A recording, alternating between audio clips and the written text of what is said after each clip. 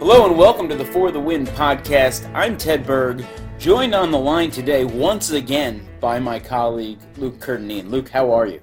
Ted, how are you? Good to talk to you again. Yeah, it's good having you on a lot. I've been trying to rotate our guests, and I will again try to rotate guests so we don't get to hear your lovely voice quite so often. But as I am currently, and we will discuss further, I'm currently in Florida, operating with relatively small windows to podcast here. So you're the guy. Nice. No, it's an honor and a pleasure as always, Ted. Your availability is always appreciated. Of all the things, availability has never been my pressing problem for me. If there's one thing I could say about Luke Curtinine, it's that he's here. If nothing else, rather, I am here and available. Well, you know the drill. We like to, in the early show of the week, discuss our favorite things that have happened recently. I like to go first so you can have the last word, and I'll start with where I'm at, which is spring training. And I know I've brought this up on recent episodes of the podcast, my excitement for spring training. It's now actually here. All teams have had pitchers and catchers report. I actually just got back from seeing the Mets very briefly on my way to go see the Marlins, who are practicing this afternoon.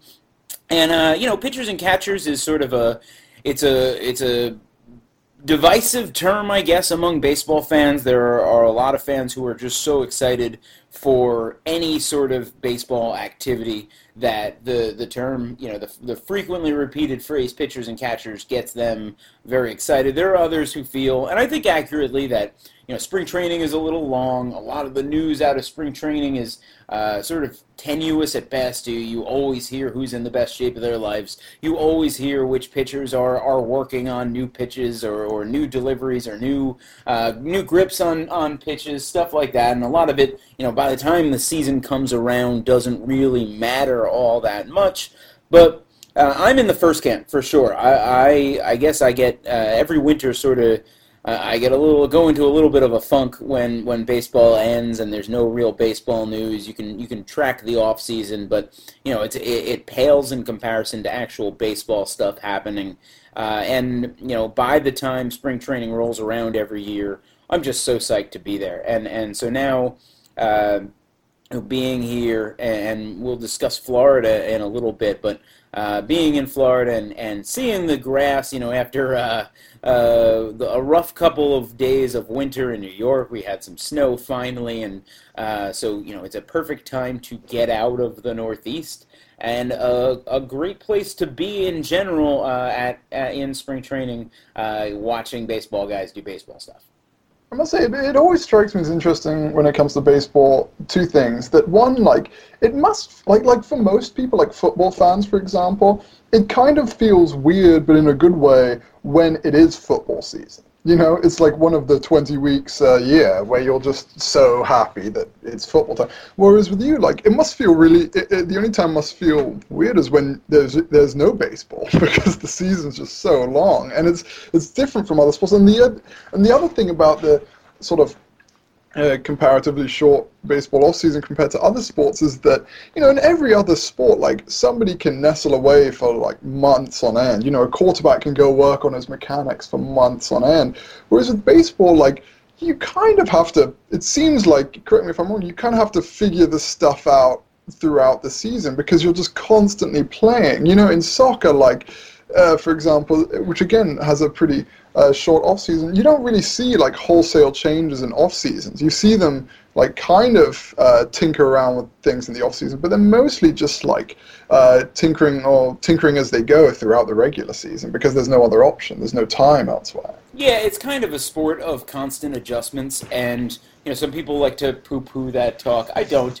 I think that guys will. It's because of, and I think it's at its nature. It's because of the pitcher-batter matchup and how that works. If this guy has discovered a new slider and it's working, he's going to use that slider and he's going to get a bunch of outs for a long time, and then guys are going to sort of figure out that slider, and now he's got to find a new weapon to mix with that slider. And it is a sport of sort of constant tinkering. I think also, because the season is so long, it necessitates, if you talk to most guys, just about a month off after the season. Guys will work out and they'll do cardio and stuff like that, but most baseball players, as soon as the season ends, they shut it down for a little while.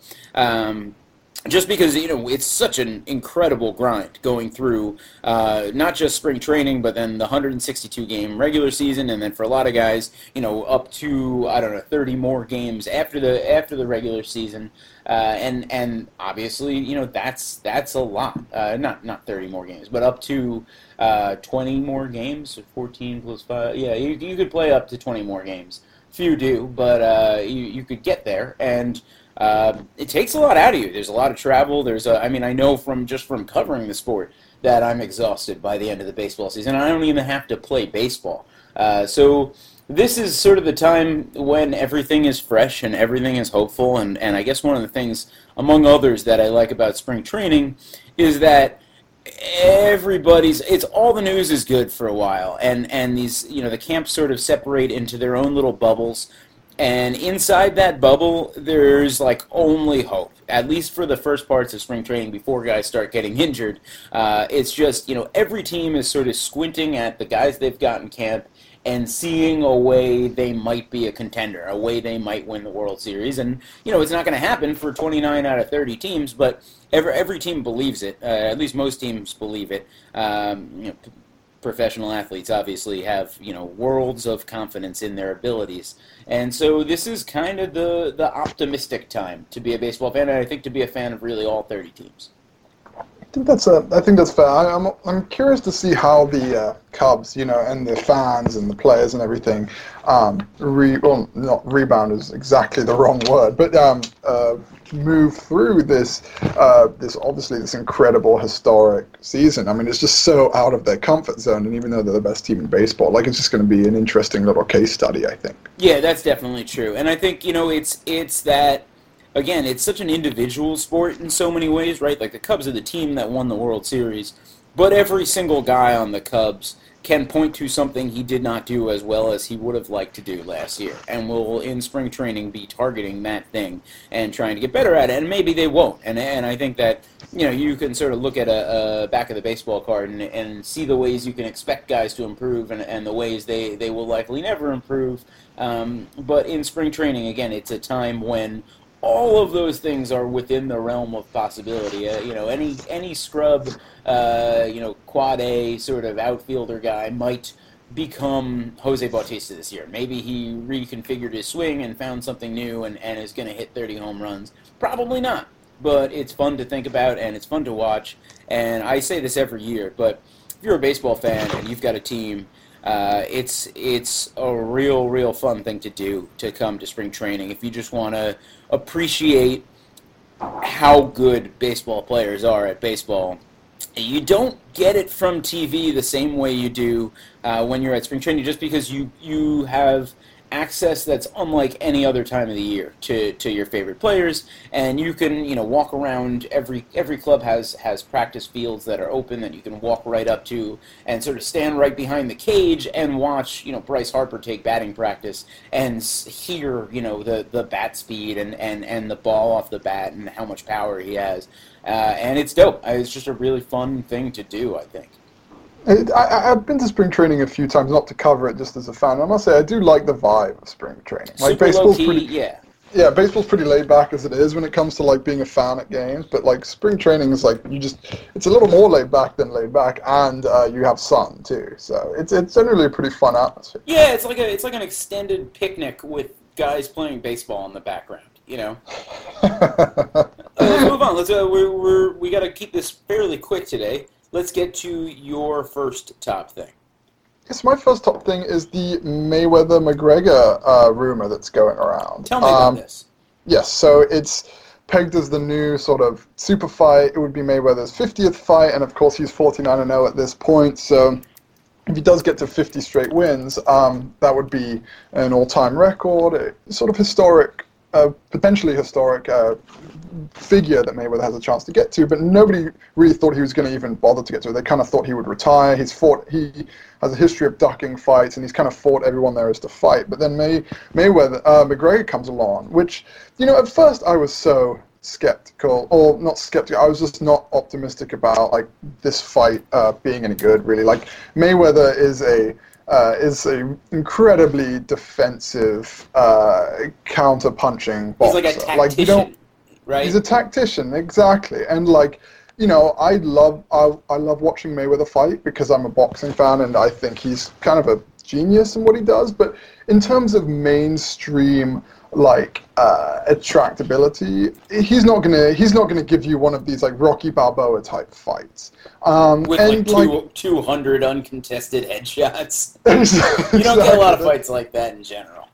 Well, it's funny. Like, I remember before the Mayweather-Pacquiao fight, like, not to call out Denzel Washington here, but Denzel Washington got on camera, and they were like, "Oh, any predictions for the fight?" He's like, "Yeah, I think Mayweather knocks him out in 3." And I was like, "Have you ever watched a Mayweather fight?" That's not his deal, right? He usually wins. Yeah. Yeah, it just doesn't happen. Like, it's like saying like Alex Smith is gonna throw like 5 Hail Mary. Like, it's just not gonna happen. Like, but so anyway, so it's gonna be a pretty bad fight. I think like Mayweather's going to destroy McGregor, just not by punching him, but just by like pity-patting him around.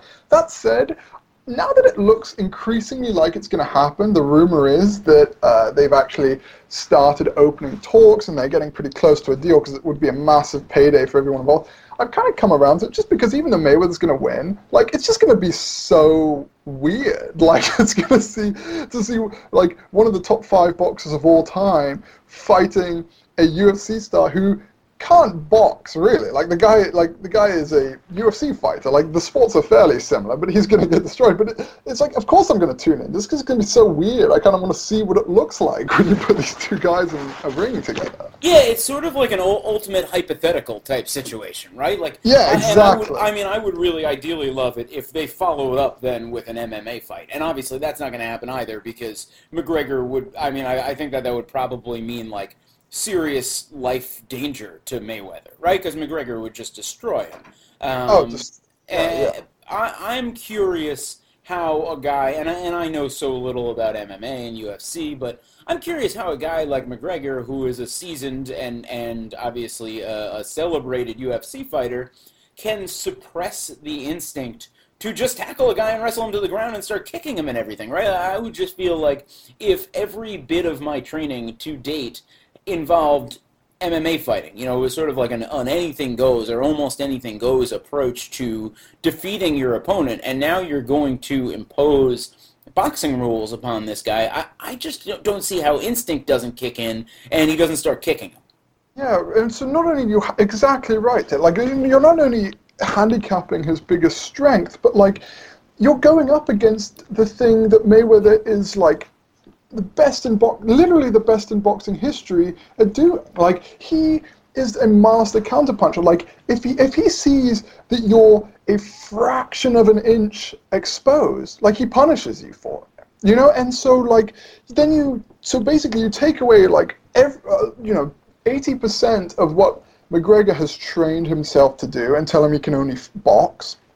Like, McGregor can't just throw punches at as high a level as Mayweather. Like, sure, he may hit harder, but like, the process of getting there, he's constantly leaving himself opening. He's opening up his body, and he'll just get jabbed, and Mayweather throws signature straight right hand just 1,000 times this before McGregor even has the chance to land a punch, because that second that he opens himself up for that big right hand, like, he gets hit with 3 punches. Like, this is a classic Mayweather fight, and that it's a classic, like, boondoggle payday. That's it should be the easiest victory of Mayweather's career, quite literally. But again, like, it's kind of a hypothetical. I'm kind of at the point now where I'm like, okay, all that aside, I kind of just want to see what it looks like to see these two in the ring together.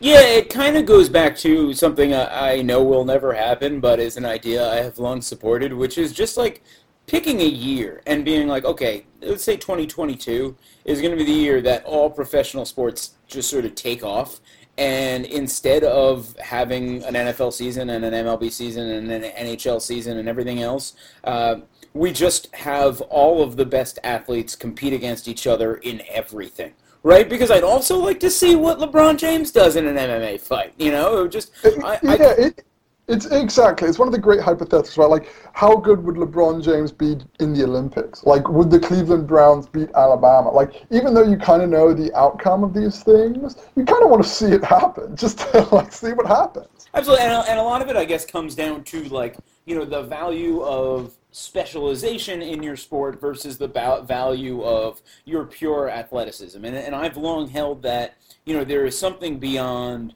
strength and speed and size in just being good at sports, and like I think, you can think of so many examples. The one I always think about is Barry Sanders. Like he just wasn't, he was fairly small. He wasn't the fastest guy in the football field ever. He was just better at being a running back than everybody else. He just had instincts that no one else had. Now, are those instincts specific to football, or would Barry Sanders have been, almost as good as a basketball player? If is it just that like sort of sport genius that some guys have and some guys don't?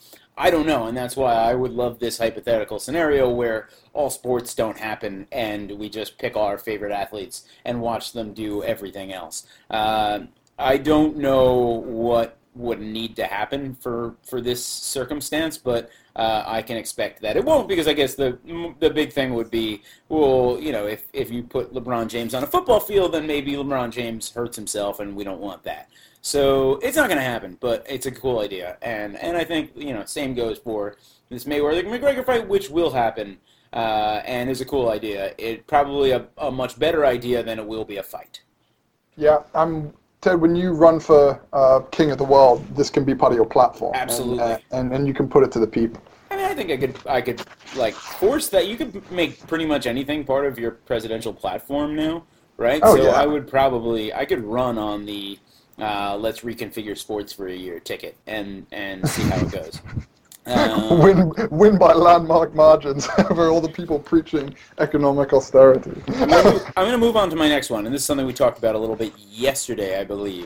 The state of Florida, which is related to my first thing. But my second thing is just Florida in general, and it's weird. I guess it's weird to think of it as an all good thing. There's some extremely seedy aspects to Florida, but to me that's part of the charm. Florida has, especially I think the northern part of Florida, to me, just feels like Georgia or Alabama or other parts of the South. But once you get like into the like the sort of hanging off peninsula part of Florida, where I am right now and where I will be for the next 10 days, Florida definitely has its own thing going on, which is sort of this mix of like, sort of lovely old people going out to golf and then just like the sketchiest people in the world. Several people on any given day in Florida will be like, hey man, can I borrow your cell phone? And, it's always, I mean, I hate to not help out people in need, but I don't know if I want Florida men randomly using my cell phone, right? And of course, I reference, Florida Man, which is one of the funniest Twitter accounts in history, which simply, rebrands every AP headline starting with Florida Man as though it is a superhero named Florida Man, the world's worst superhero. And that has so affected the way I see things in Florida that I'm in Publix and I'm seeing how every single guy might be Florida Man. Yeah, and we were kind of agreeing on this. I've spent a lot of time in Florida because I was a golfer in college and in high school, and lots of golf here.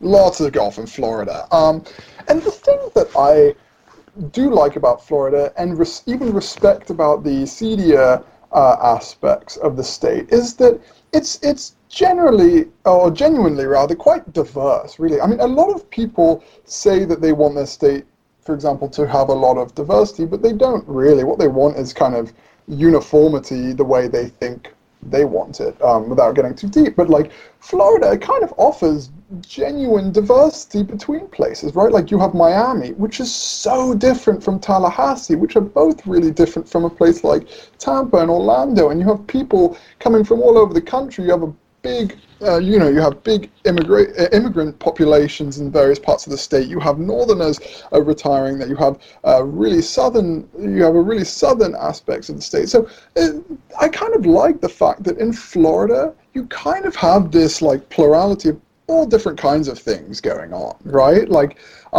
you can go to Northwest Florida, and it is a completely different feel to the entire place than Southern Florida, like in Key West or Miami, for example. And I respect that. It's kind of nice to have to go to a state where you can get so many different little cultures within this one big state. I would say the one thing that Florida lacks is subtlety. And that pretty much everyone in Florida is being about as Floridian as they can be, no matter which way they choose to be Floridian. I think that's fair, but I'd like to hear you explain a little bit. Well, like, I feel like every time it's like, man with face full of tattoos commits crime. That's in Florida, and it's a guy with more facial tattoos than you could possibly imagine. And Florida is the only place I've ever. I don't know if this is actually the case, but last year in spring training, I was filling up my car with gas, and some guy came up to me and he was like, "Hey man, how's it going?" I was like, "Oh, good." And he was like, "I'm about to buy some cocaine." I was like, "Oh, okay." And he was like, "You want to go in on it?" No, I don't. And how often are you soliciting strangers at the gas station to join you in a cocaine purchase? Right, and I feel like that's the type of thing that has just I've been to 46 states, and that has only happened to me in Florida. Yeah, no. And maybe it's a small sample size type thing, but I feel like that sounds like a very Florida type interaction. The one thing that confuses me about Florida, and again, this could be a small sample size and totally wrong, is that part of the reason why Florida Man exists is because it's just a big state with a big population. For sure. That said, Texas and California are also really big states. And I don't feel like, again, it's super anecdotal, that we have as much Florida Man type incidents coming across the wires on a daily basis. But again, totally anecdotal. Happy to be proved wrong. No, I think there's a case to be made. I think we have like a picture in our head of Texas Man, and it's pretty static. I mean, obviously there's tons of diversity in Texas. That's not what I'm saying. But like at least stereotypically, like Texas guy is wearing a big hat and boots and a belt, and these are Texas Man's opinions on stuff, and he doesn't live in Austin. That's like the weird little pocket of Texas that's a bit different than the rest. But yeah, I think that Florida, it has a lot going on, and all of it is pedal to the metal. And I think there's actually no better representative of that or representation of that than Florida Rock Radio, which only plays songs that make me giggle for how like over the top rock songs they are. Even if they're good, like you don't hear "We Will Rock You" on the radio a lot of times outside of Florida. But Florida, it's like "We Will Rock You" is like every fifth song on the classic rock rotation, and the other ones are like "Here I Go Again" and "Stairway to Heaven," which is obviously a great song, but like also a completely unsubtle sort of over the top epic song. Like Florida just never dials it back. Just goes for it. Right. Unless you're driving, in which case everybody drives the speed limit, which is baffling to me. But I got my theories. All right, so next on my list is The Simpsons. Just want to shout them out quickly. They've done an amazingly good job at predicting stuff. I don't know if you saw our colleague Steven's post yesterday about how they snuck in a Super Bowl joke after the fact. In a rerun of the episode, which was fun, but also like they predicted Lady Gaga's entrance through the roof of a Super Bowl, and I guess the thing that not only is it impressive that they're actually and funny that they're actually predicting these things, I kind of am just curious like which way, like it's a bit of a chicken and an egg situation, like which one's coming first? Are people kind of watching The Simpsons and getting ideas, yeah, or like maybe Lady Gaga was like, huh? That's kind of a good idea, or is it that The Simpsons just comes up with the most absurd, like, / funny ideas, and then the world, 5 years later, starts happening upon them thinking that they're good ideas. Well, like, the Wolf Castle character going into politics happened on The Simpsons before Arnold Schwarzenegger, who's clearly his inspiration, actually went into politics. Right? Yeah, I think. I mean, part of it I would guess is like that The Simpsons has such an enormously large sample size at this point that you can like go back and find everything. Like someone's going to create a monorail, and the monorail is going to not work, and everybody's going to be like, oh my god, just like The Simpsons predicted. But that's because there are like 1,000 Simpson episodes, so they've kind of had to touch on mostly everything. But yeah, I have no problem. No problem giving ups to The Simpsons, if not for just sheer longevity, then for the creativity of some of their predictions. Yeah, and the one thing that's making this possible is that no one's counting it when they get wrong, when they get these ridiculous sort of half predictions wrong. Well, right, because it's just a show. It's just a show, but when they get them right, it's just so funny to look back. So props to The Simpsons. And that was even an old South Park joke about how hard it was for them to come up with stuff that The Simpsons hadn't done, right? And they're still going too. And I would say probably a better show at this point than The Simpsons. The Simpsons, I would say, historically better show. South Park, at least more entertaining to me in 2017. But I think Simpsons' longest running sitcom in history, right? I think so, and yes, I'd agree with you on the South Park point. I'm on Team South Park on this one. All right, last one for me. And this is something that I'm surprised I haven't done yet, but I guess it's just that I haven't really hosted the show during baseball season. The Cleveland Indians are so good at Twitter from their official Cleveland Indians account. Most recently, they burned the Sacramento Kings pretty hard because the Kings, sort of pulled the Indians into a discussion about how the Indians having blown a 3-1 lead, which is obviously the main joke on NBA Twitter is about teams blowing 3-1 leads. The Indians pointed out accurately that the Kings haven't led in a postseason series in 14 years. And I love how contentious the Indians' Twitter account can be. Like, they will pick fights. They will jump in other people's fights, and it's funny. It's legitimately funny, which I think is really rare for a official team Twitter account, which are in many cases just used for here's team news. We've acquired this guy. We signed this free agent. Whereas the Indians are using Twitter the way Twitter is meant to be used, which is for having some fun. And so props to the Indians social media team.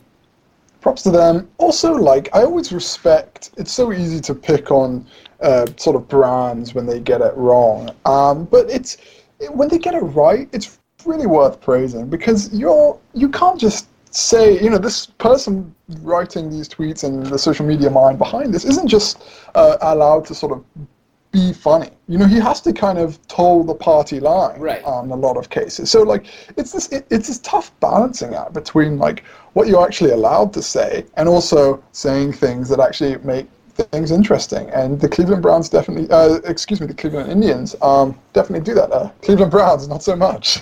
Yeah, no, it was cool. During the postseason, I was in Cleveland. I was set up. My seat just happened to be right behind the dude running the Indians' social media accounts, and it was fun watching him work. It was this guy's kind of a legend in some circles, and here he is looking at TweetDeck, jumping on people he can make fun of, and I appreciate it. I wish teams would take a few more chances than most of them do, right? And sometimes it blows up in the Indians' face, and people be like, "Oh, I can't believe you'd pick a fight with this writer or whatever." But I don't know. Let's everybody ease up a little bit, and to tone down the outrage where it's not necessary, and have a little fun sometimes, and enjoy, I don't know, making fun of people on Twitter, because what else are we using it for? It's a stupid format. It's inherently stupid. You can only talk about things in 140 character bursts, unless you're doing a long tweet storm, which is now all the rage. I would suggest find someplace you can write a full paragraph, but hey, do what you will with that site. But yeah, good for the Indians. Give me your last good thing. My last one is the topic of sportsmanship generally. I say this because sportsmanship is a good thing, or sportsmanship is a bad thing? Sportsmanship is a fluid concept, right? Okay. So over the weekend, there was this interesting moment where Ajax, this Dutch soccer team had a player where, in soccer it's a tradition where if one of your teammates goes down, you kick the ball out of play so he can get tended to, and then when he's okay again, the opposing team will give the team back the ball. Over the weekend, a Dutch soccer player... That's a weird tradition. I mean, I guess kicking it out of bounds because your guy is hurt makes sense, right? But giving the other team back the ball, like I wouldn't do that. And this is the thing. So like, this is like just kind of an unwritten etiquette, really. But over the weekend, this Dutch player broke it. You should go and watch the video on the internet if you haven't seen it yet. But basically, he acts like he's about to kick the ball out of play. Everybody stopped because his teammates on the ground writhing in agony. And just as they've all stopped and turned around, he just keeps going. Psych! Psych! And people were outraged, and look, like, it's a pretty shaky move from a sportsmanship perspective, but to be honest, like, I kind of like sports when there are people who are kind of nasty competitors, because not only does it make me appreciate the truly good moments of sportsmanship, but I also kind of like different characters in the sport, right? And I kind of like to see bad guys and good guys and rooting for one over the other, and seeing guys compete in nasty ways and seeing guys compete in really classy ways. So I guess my overall point is that, like, I'm not necessarily opposed to people displaying bad sportsmanship because it makes for such a great spectacle. But, I'm curious what you think, Ted. I am so down on sportsmanship, Luke. I mean, I'm not a good person to talk to about this because, like, I want, if I'm participating in anything, like that's a competition, I tend to want to win so badly that everything else just sort of fades into the background, and it's just like, what can I do to win? So if it's a fight, yeah, I'll bite a guy. Like, I would bite a guy. I don't care. I want to win, right? And not like I get in a lot of fights or bite a lot of people, but yeah, I mean, if it came down to it, I mean, there's no rules, right? I feel like if you're, and look, I respect a guy who can carry himself with class off the field. Great.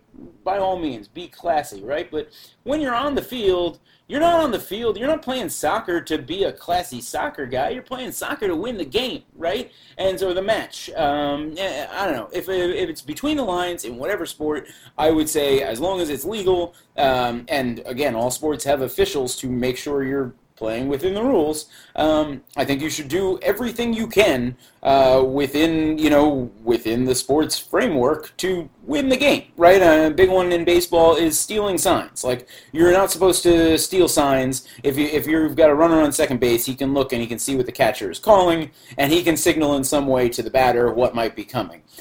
Teams guard their signs for this purpose, right? And catchers wouldn't have to go through a whole succession of signals if they could expect the runner on second base to be sportsmanlike and not steal the signs. But you should absolutely steal the signs. You're trying to win the game. There's no like, oh, well, I'll be gentlemanly about that. No. Win the game, right? Because ultimately history is going to smile upon the winners. I'd say the exception to me is like, there was and I don't know if you remember this, but there was a near perfect game a few years ago before baseball had replay. A guy named Armando Galarraga, who was like a journeyman pitcher. It was clearly going to be the big moment of his life. He was throwing a perfect game, and the game ended, the perfect game ended on a completely blown call at first base. Like a replay showed that it was not even close. The runner was out. It should have been a perfect game. He was called safe. The umpire later admitted he was wrong. And Galarraga just kind of smiled and handled it like such a gentleman. And I thought that was cool because that's a little bit different.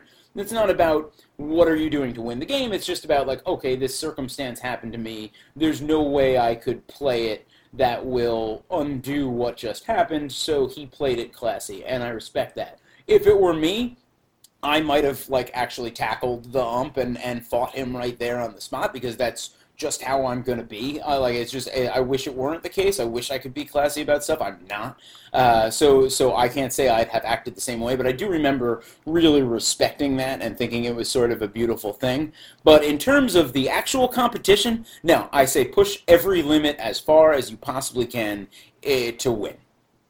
Yeah, no, and that kind of. There are a lot of people, especially in golf, and I know in baseball too, who say, no, there are there are rules that you must abide by, and then there are unwritten rules which everyone must abide by. I don't think so. I think you abide by the rules, obviously, and you push them as far as they can go. But I basically I don't begrudge somebody who pushes the rules as far as they can go, because to me, I like rooting for sports with lots of different characters in it. Right? It's boring when everybody's just the same and doing the same things and speaking the same way. I kind of like watching competitors, some of which are really classy and winning in defeat, and some of them who are just really bitter and who are bad losers. I kind of like seeing lots of different things. I don't want to watch the same script every single time. So that's why, I don't begrudge people who will be a little shady sometimes. So I don't want them to break the rules, obviously. But if they're bending the rules or they're finding loopholes in the rules, and I kind of like that. It kind of makes things more interesting to me. Yeah, a classic example, and we got to wrap up soon, but another baseball example, Alex Rodriguez, famously on a pop-up, he was running the bases, a couple infielders were circling under a pop-up, and as he ran by, he yelled out something along the lines of, "I got it," and they sort of, both guys stepped away and let the ball fall. Now that, again, not a nice thing to do, right? It's not like the classy move in that spot, but I would say that every single time in my life I have been in that situation, I have done exactly the same thing, right? Yeah, if I've had the presence of mind to do it, you're trying to help your team win, right? And if these idiots listen to you instead of their teammates and let the ball drop, well, then you just helped your team win. So I got no beef with that. I got no particular time for sportsmanship. It's a wildly overrated quality. No, I'm with you. It's smart, and I don't think we should try to tell everybody in sports to act the same way, because then it'll just get boring and really vanilla. Exactly. If everybody's head down following the unwritten rules, then we don't get to yell about how dumb the unwritten rules are. So I'm all for it, and I think it's a good point. I thought the video was funny. Good for that soccer guy for thinking that one through. Yes, and he was doing a 2-0 up too, which is just even better. Right, because that's like a blowout in soccer. Oh yeah. You're never coming back from down 2, not in soccer. Heavens no. Yeah. Luke, I got to let you go. Thanks again for joining. You can check out the For the Win podcast on iTunes, on SoundCloud, on Stitcher. Rate us, review us in all formats. We love the feedback. Luke, it is always good to hear from you, and I hope you have a good day.